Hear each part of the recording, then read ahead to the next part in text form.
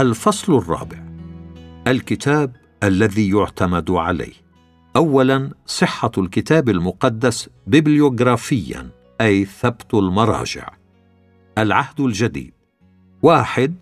شهادة علماء الببليوغرافيا للعهد الجديد. 2. شهادة المخطوطات للعهد الجديد. 3. الترتيب التاريخي لمخطوطات العهد الجديد. 4. ترجمات العهد الجديد. 5. علماء الكنيسة الأولون يشهدون للعهد الجديد. 6. شاهد على صحة المخطوطات من تلاوتها بالكنائس. العهد القديم: 1. الاهتمام الزائد بنقل المخطوطات. 2. أشخاص متخصصون لنقل المخطوطات. 3. مخطوطات قديمة للعهد القديم. 4. ترجمات العهد القديم. 5. اقتباسات من العهد القديم. ثانيا، براهين داخلية على صحة الكتاب المقدس. 1. الشك في جانب المخطوطة. 2. المراجع أساسية وقيمة. 3. المراجع قديمة وأصلية. ثالثا، براهين خارجية على صحة الكتاب المقدس. 4. براهين من علم الحفريات والآثار. 1. نماذج من حفريات تبرهن صحة العهد القديم. 2. نماذج من حفريات تبرهن صحة العهد الجديد. إن ما نريد أن نصل إليه في هذه الدراسة هو أن الكتاب المقدس صحيح تاريخيا دون تعرض لوحيه.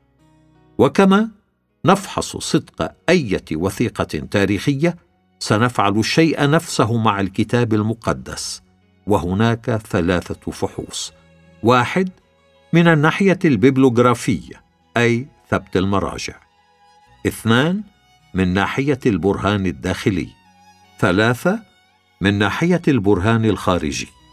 ثم سندرس شهادة علم الآثار القديمة للكتاب المقدس. أولاً، صحة الكتاب المقدس ببليوغرافياً، أي من جهة ثبت المراجع. الفحص الببليوغرافي هو فحص لانتقال المخطوطات حتى تصل إلينا، فلما لم تكن عندنا النسخة الأصلية فإننا نفحص عن صحة ما وصلنا من مخطوطات وعددها والفترة الزمنية التي مرت بين النسخة الأصلية وأقدم مخطوطة منها عندنا. العهد الجديد: أولاً، شهادة علماء الببليوغرافيا للعهد الجديد. شهد كثير من العلماء لصحة العهد الجديد من هذه الناحية. قال عزرا أبوت في كتابه مقالات انتقادية عن القراءات المختلفة للعهد الجديد: عدد القراءات المختلفة في العهد الجديد يخيف بعض البسطاء، إذ يقرؤون عنها في كتابات النقاد غير المؤمنين الذين يقولون إن هذه تبلغ 150,000، وكأن أساس تصديق العهد الجديد قد انهار. ولكن الحقيقة هي أن 95% من هذه القراءات المختلفة تعوزها الأدلة وضعيفة ولا تستحق القبول، وهذا يترك لنا 7,500 قراءة مختلفة. 95% منها لا تؤثر على المعنى لأنها إملائية في التهجئة أو نحوية أو في ترتيب الكلمات، وهذا يترك لنا نحو 400 قراءة مختلفة قد تؤثر على المعنى تأثيرا طفيفا أو تتضمن إضافة كلمة أو كلمات أو حذفها، والقليل جدا منها يمكن أن يعد هاما. ولكن بحوث العلماء دلتنا على القراءة الصحيحة محل الثقة، وكل الكتابات القديمة تحتوي على مثل هذه الاختلافات تماما، كما أن هناك اختلافات في التفسير. ويقول فيليب شاف في مقارنته بين العهد الجديد باليونانية وبين الترجمة الإنجليزية إن 400 قراءة فقط من 150,000 تشكل الشك في المعنى، منها 50 فقط لها أهمية عظيمة، ولكن ليس منها قراءة واحدة تؤثر على العقيدة أو على واجبات المسيحي. إذ يوجد ما يماثلها في أماكن أخرى من القراءات الواضحة والأكيدة.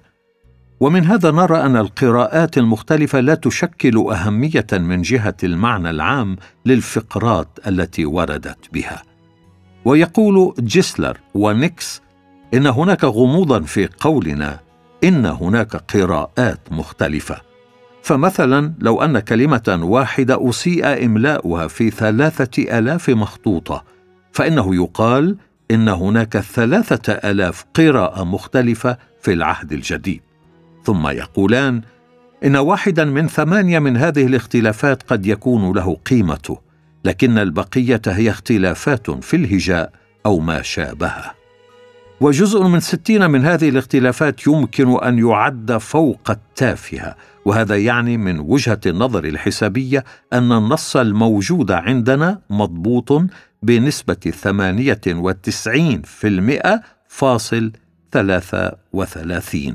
وهكذا يمكننا أن نقول إن نص العهد الجديد الذي وصلنا مضبوط تماما، لم يفقد منه أو يتغير فيه شيء من قوانين الإيمان أو السلوك. ويقول بروس في كتابه الكتب والرقوق: القراءات المختلفة في العهد الجديد لا تحتاج إلى تخمين لضبطها، فهناك شاهد واحد على الأقل بين آلاف الشواهد المضبوطة يحتفظ بها بالقراءة الصحيحة. وقال فريدريك كانيون أحد ثقات نقد العهد الجديد: إننا نؤكد بكل يقين أنه لا توجد عقيدة مسيحية مبنية على قراءة هي موضع اختلاف.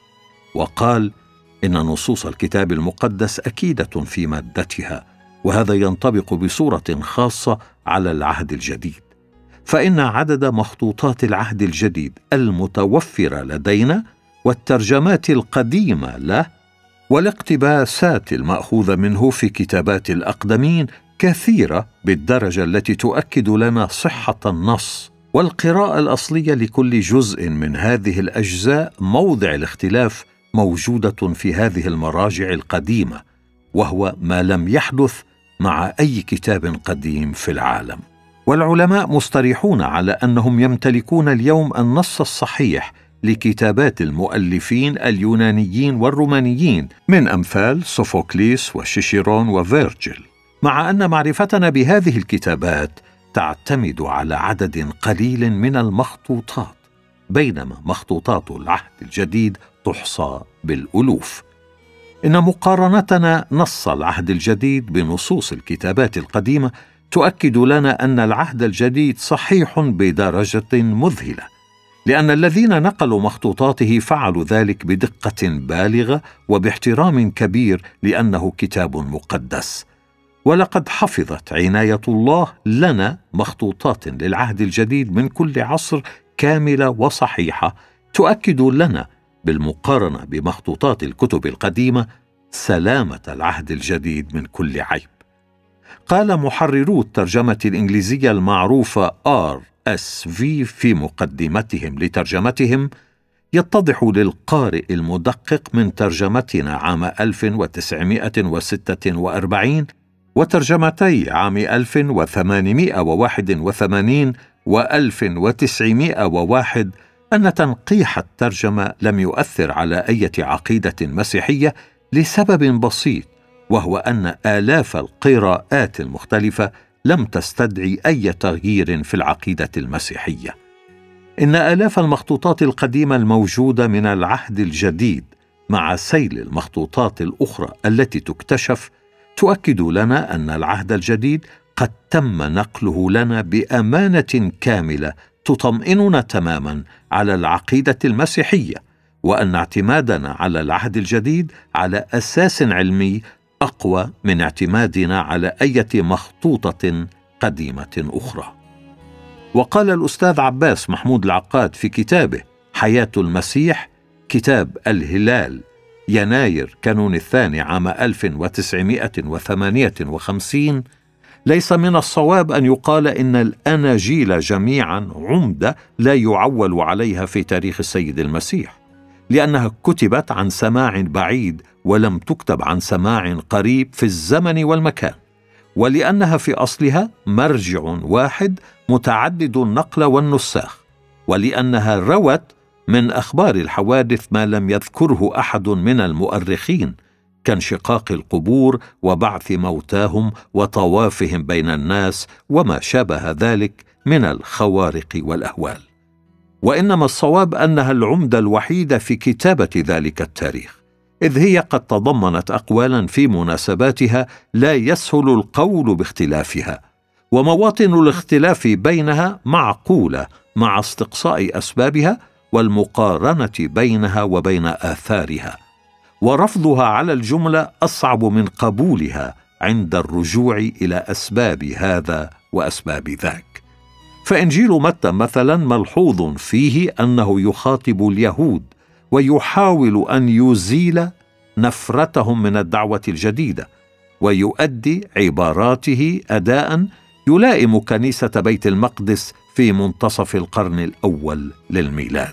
وإنجيل مرقس على خلاف ذلك ملحوظ فيه أنه يخاطب الأمم، ولا يتحفظ في سرد الأخبار الإلهية التي كانت تحول بين بني إسرائيل المحافظين والإيمان بألوهية المسيح. وإنجيل لوقا يكتبه طبيب ويقدمه إلى ثري كبير، فيورد فيه الأخبار والوصايا من الوجهة الإنسانية، ويحضر في ذهنه ثقافة الثري الذي أهدى إليه نسخته وثقافة أمثاله من العلية. وإنجيل يوحنا غلبت عليه فكرة الفلسفة، بدأه بالكلام عن الكلمة لوغوس، ووصف فيه التجسد الإلهي على النحو الذي يألفه اليونان ومن حضروا محافلهم ودرجوا معهم على عادات واحدة. وسواء رجعت هذه الأناجيل إلى مصدر واحد أو أكثر من مصدر، فمن الواجب أن يدخل في الحسبان أنها هي العمدة التي اعتمد عليها قوم هو أقرب الناس إلى عصر المسيح. وليس لدينا نحن بعد قرابة 2000 عام عمدة أحق منها بالاعتماد.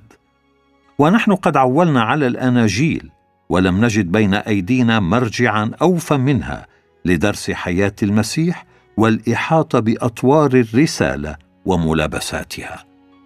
ثانيا، شهادة المخطوطات للعهد الجديد. يقول A.T. روبرتس مؤلف أقوى كتاب عن قواعد اللغة اليونانية للعهد الجديد إنه يوجد نحو 10,000 مخطوطة للفولغاتا اللاتينية، وعلى الأقل 1000 مخطوطة من الترجمات القديمة، ونحو 5300 مخطوطة يونانية للعهد الجديد بكامله. كما يوجد لدينا اليوم 24,000 مخطوطة لأجزاء من العهد الجديد، كما أننا نقدر أن نجمع أجزاء كثيرة من العهد الجديد من اقتباسات الكتاب المسيحيين الأولين. ويقول جون وورويك مونتغومري: لو أننا جعلنا مخطوطات العهد الجديد موضع شك للزمنا أن نرفض كل الكتابات القديمة، لأنه لا يوجد كتاب ثابت ببليوغرافيا مثل العهد الجديد. وقال السير فريدريك كانيون مدير مكتبة المتحف البريطاني وأعظم ثقة في دراسة المخطوطات: عندنا أعداد كبيرة من مخطوطات العهد الجديد، وهذا يختلف عن كل المخطوطات الأخرى. فمخطوطات العهد الجديد تمتاز عنها جميعا في أن الفترة الزمنية بين كتابة المخطوطة الأصلية وبين المخطوطات التي وصلتنا منها قصيرة نسبيا. فقد كتبت أسفار العهد الجديد في أواخر القرن الرابع الميلادي، وبعضها من قبله، أي بعد 250 أو 300 سنة على الأكثر من كتابتها. وقد تبدو هذه لنا فترة طويلة نوعا ما، ولكنها ليست شيئا بالنسبة للقرون الطويلة التي تفصل ما بين المخطوطات الأصلية لمؤلفات كتاب الإغريق العظام وبين النسخ الموجودة الآن. فالنسخ الموجودة لدينا من روايات سوفوكليس السبع ترجع إلى 1400 سنة بعد موت الشاعر، ومع ذلك نعتقد أنها تحمل لنا بكل دقة ما كتبه سوفوكليس. ويبدو غنى العهد الجديد في عدد مخطوطاته عند مقارنته بالكتابات الأخرى. فكتابات قيصر عن حروب الجال كتبت عام 58 إلى 50 قبل الميلاد. توجد لها عدة مخطوطات، 9 أو 10 منها صالحة، وأقدمها بعد عهد قيصر ب900 سنة. ومن أصل 142 كتاباً كتبها ليفي عن التاريخ الروماني 59 قبل الميلاد إلى عام 17 للميلاد. لا يزيد عدد ما يمكن أن يعتمد عليه منها عن 20 مخطوطة، واحدة منها فقط ترجع إلى القرن الرابع الميلادي. ومن أصل 14 كتاباً للمؤرخ تاسيتوس 100 للميلاد لم يبق منها اليوم إلا 4 كتب ونصف. ومن أصل 16 كتاباً من حولياته التاريخية لا نجد اليوم إلا 10 منها كاملة و2 في أجزاء.